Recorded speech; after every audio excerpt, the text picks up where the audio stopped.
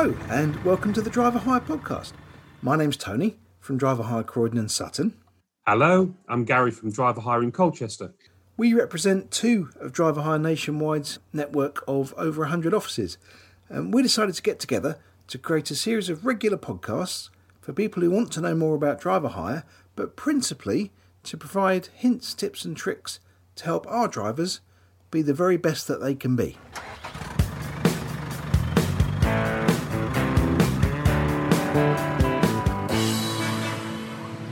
Hi Gary, how you doing? Very well, Tony. Lovely to see you again. The beard's looking good. Thank you. Yes, a bit of grooming this week. Yes, thank you.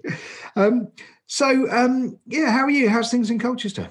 Very good, very busy. We're working very hard with the council doing some local bagging deliveries, which is slightly different for us. Okay, bagging, what's that?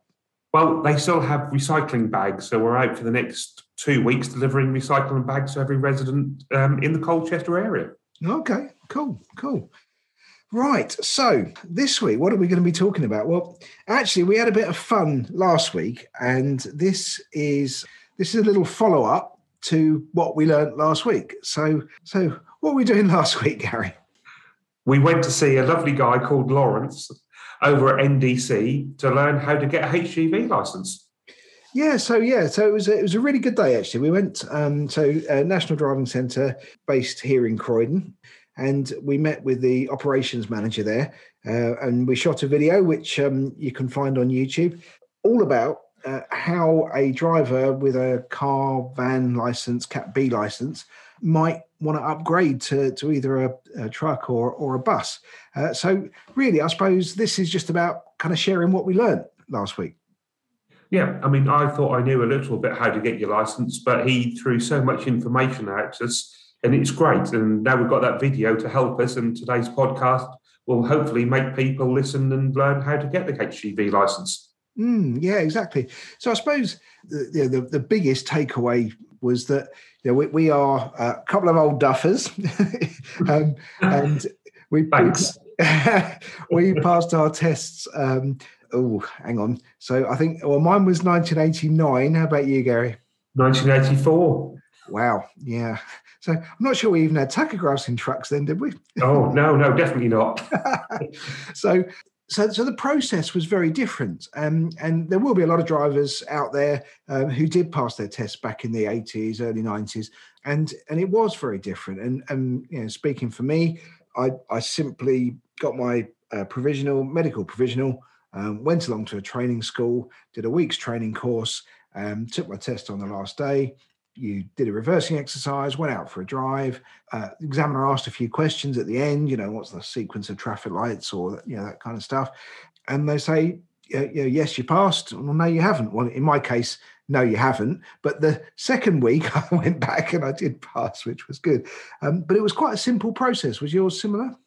Well, I done mine in the army, and I don't know about the medical side of things, and so it was mostly all done for me. But all we done was drive around an airfield where we done all our manoeuvring, then drive around the streets of Beverley, I think it was, off the top of my head, or Leconfield, round that way, and then sit down at the end, do a few highway code questions, and we were signed off. I was third time, by the way, Tony, so don't feel so bad.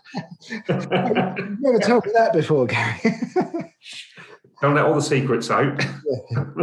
So today, there are some things that are the same, but there's a huge amount that's different, and this is what we learned last week. So let's kind of talk through that. So step one is about making sure you got the right things on your driving license, and you can't get yourself a provisional category C or D, so C being truck and D being bus.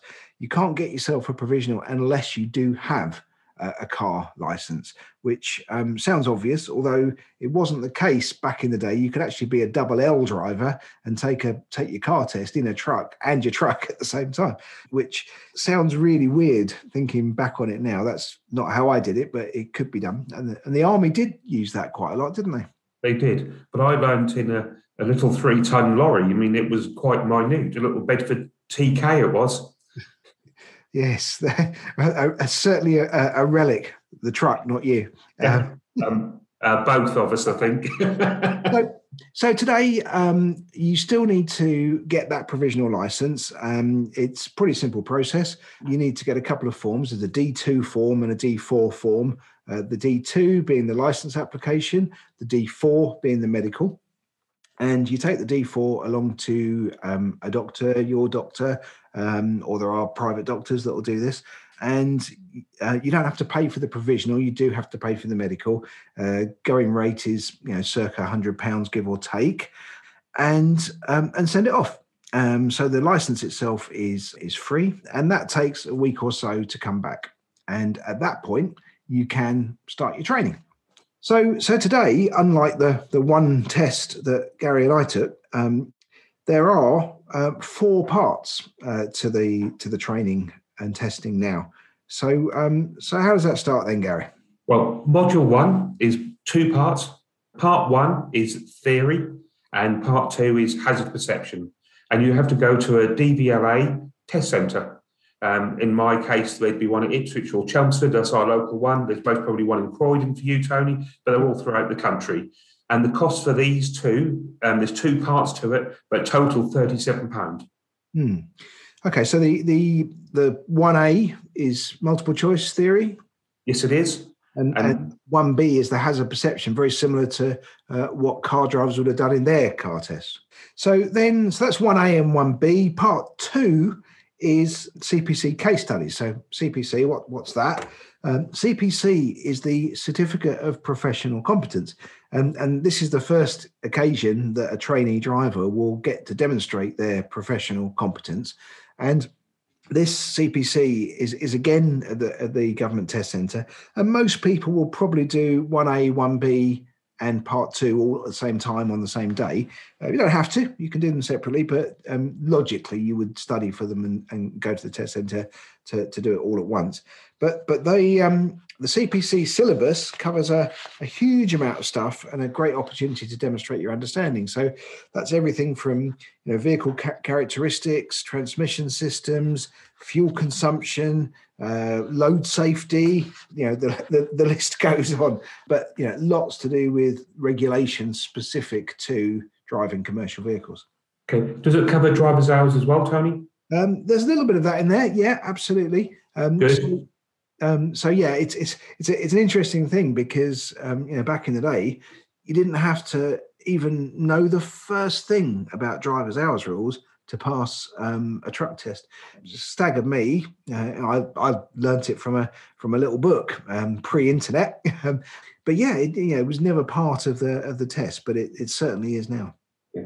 And the cost for this one, I believe, is £55. That's right, Gary. Yeah, £55. Yeah. Okay.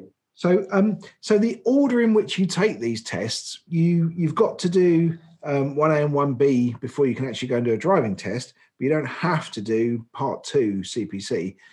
But when we were talking to Lawrence last week, the way that they manage the progression for trainees is to get all the theory done first. And the reason for that, in his mind, is if you go and pass your driving tests and you've got your ticket to drive, but you can't actually do anything with it, it's a bit of a hollow victory. So what they do at National Driving Centre is get everybody completely theoried up before they move on to the practical training. And so the first part of the practical is part 3, which is the driving test. Now, this is the bit that's probably most similar to that which we knew back in the day, albeit that you've done all the theory first this time.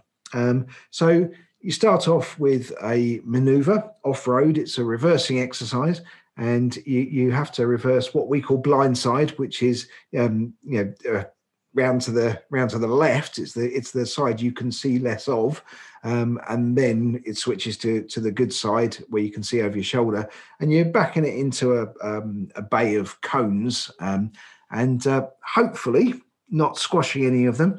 The examiner may stop the test there if you've killed a couple of cones, but other than that, you'll be going out on the road for a drive. And this is where you get to demonstrate your ability to control safely that bigger vehicle. I believe the driving test is about an hour to an hour and a quarter, depending on the traffic and driving conditions out there, Tony.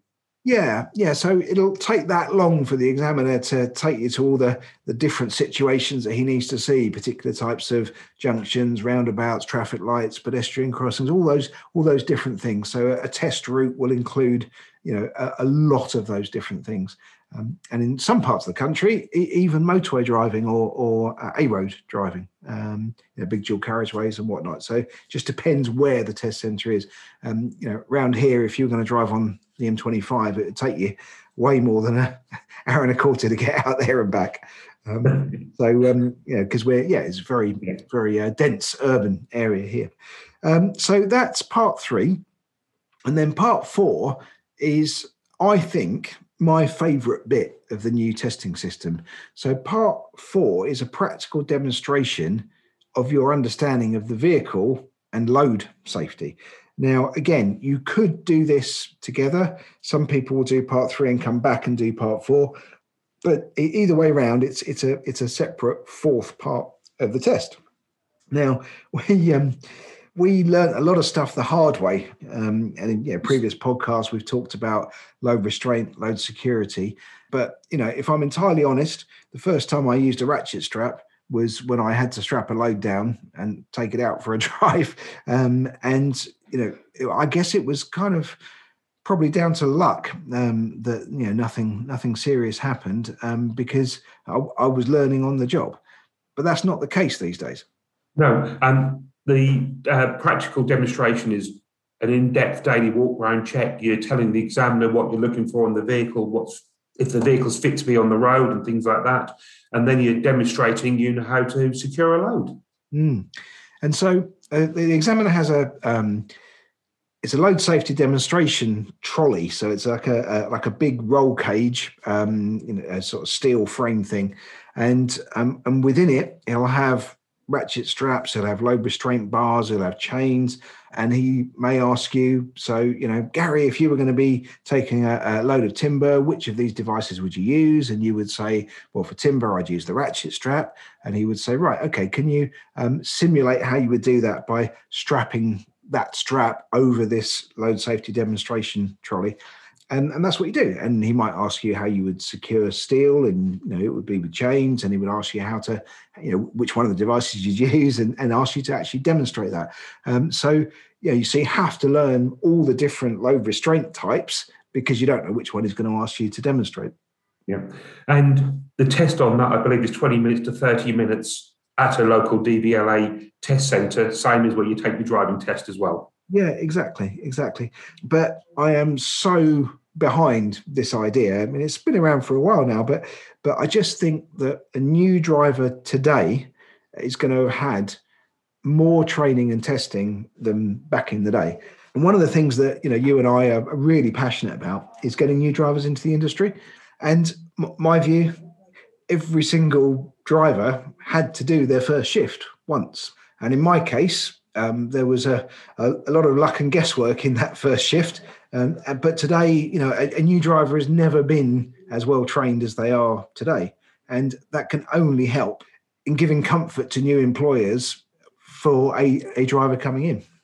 Yeah, far better than when I went down the road and pulled into a lay-by for my first commercial shift and pulled the curtains and, tried to pull the curtains because I had no idea how to do it. And you learn how to do things before you go out there in the real world and earn some money.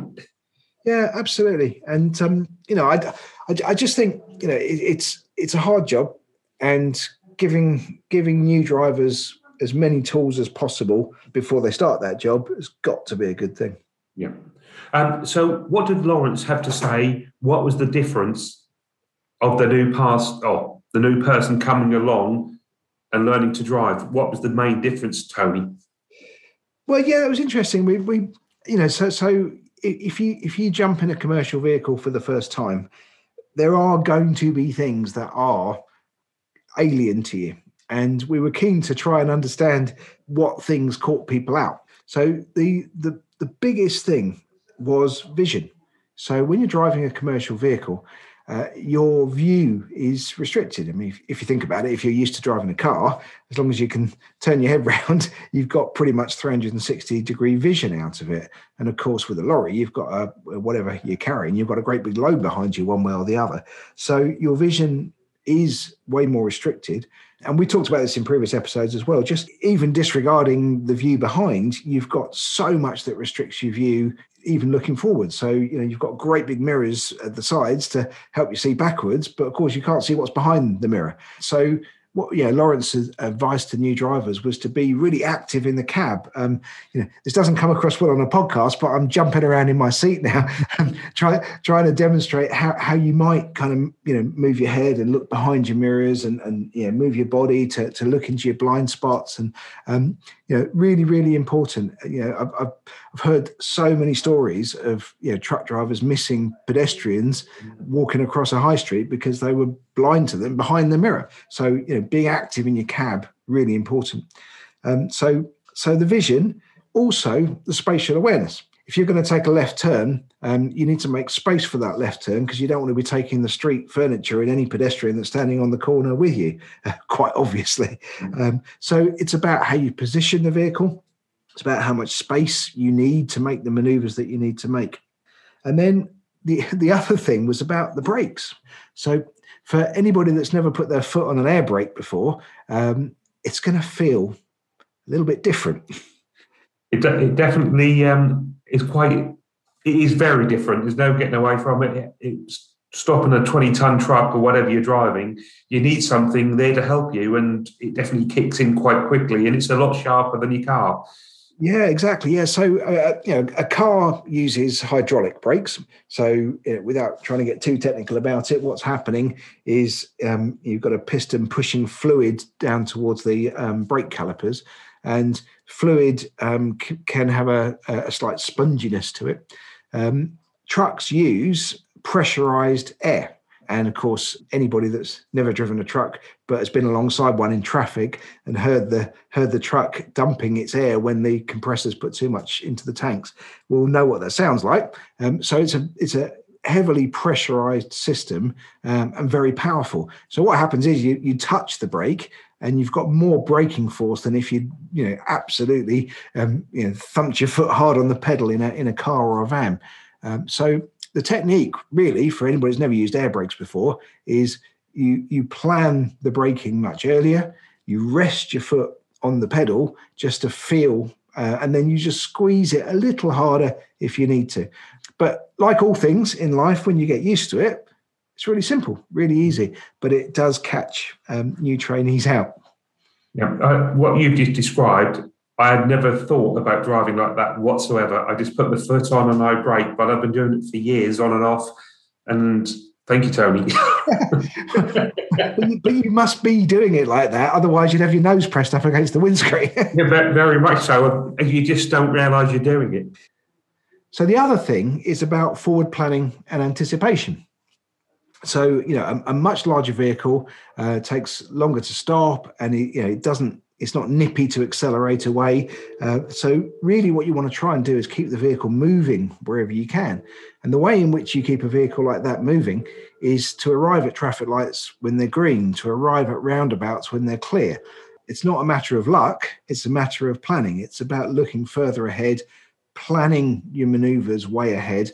If you can see a traffic light's green in the distance, it's probably going to be red by the time you get there. And that's why you'll see commercial vehicle drivers slow down and anticipate that change. And then, if possible, try and arrive with the next green phase and just flow through.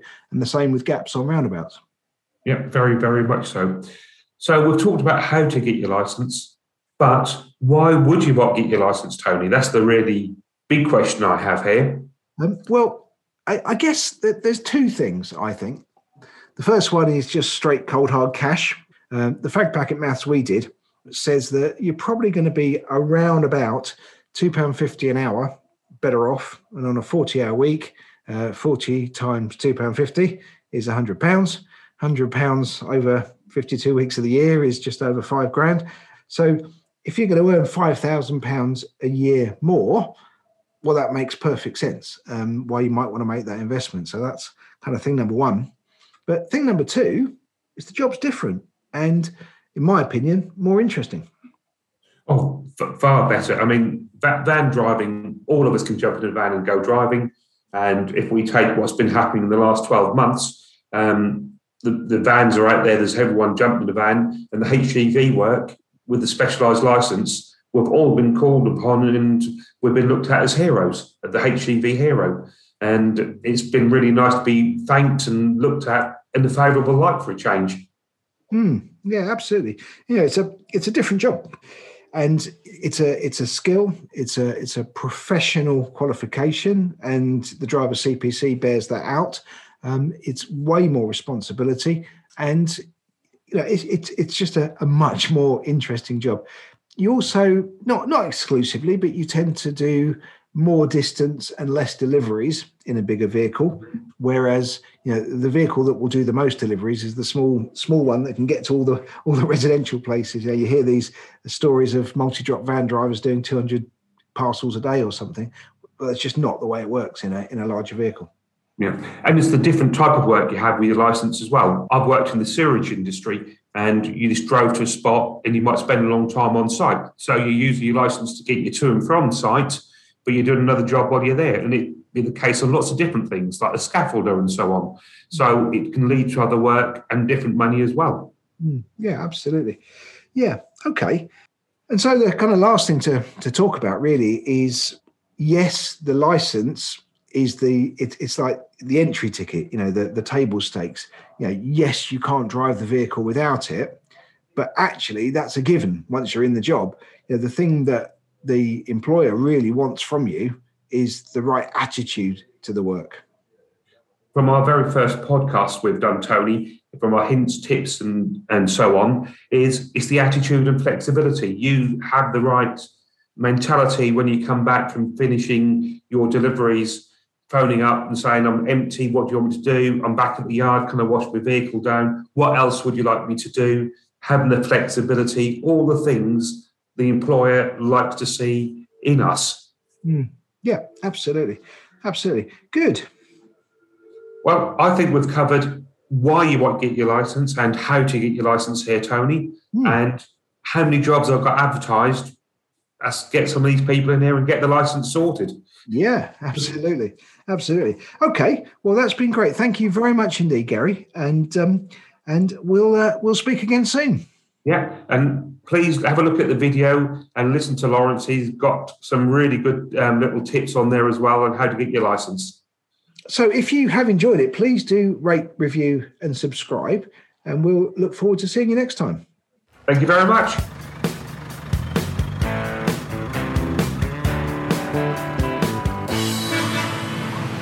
You've been listening to the Driver Hire Podcast, and thank you very much. And as goodbye from myself, Gary Richards at the Colchester office. And from me, Tony Gosher from the Croydon and Sutton office.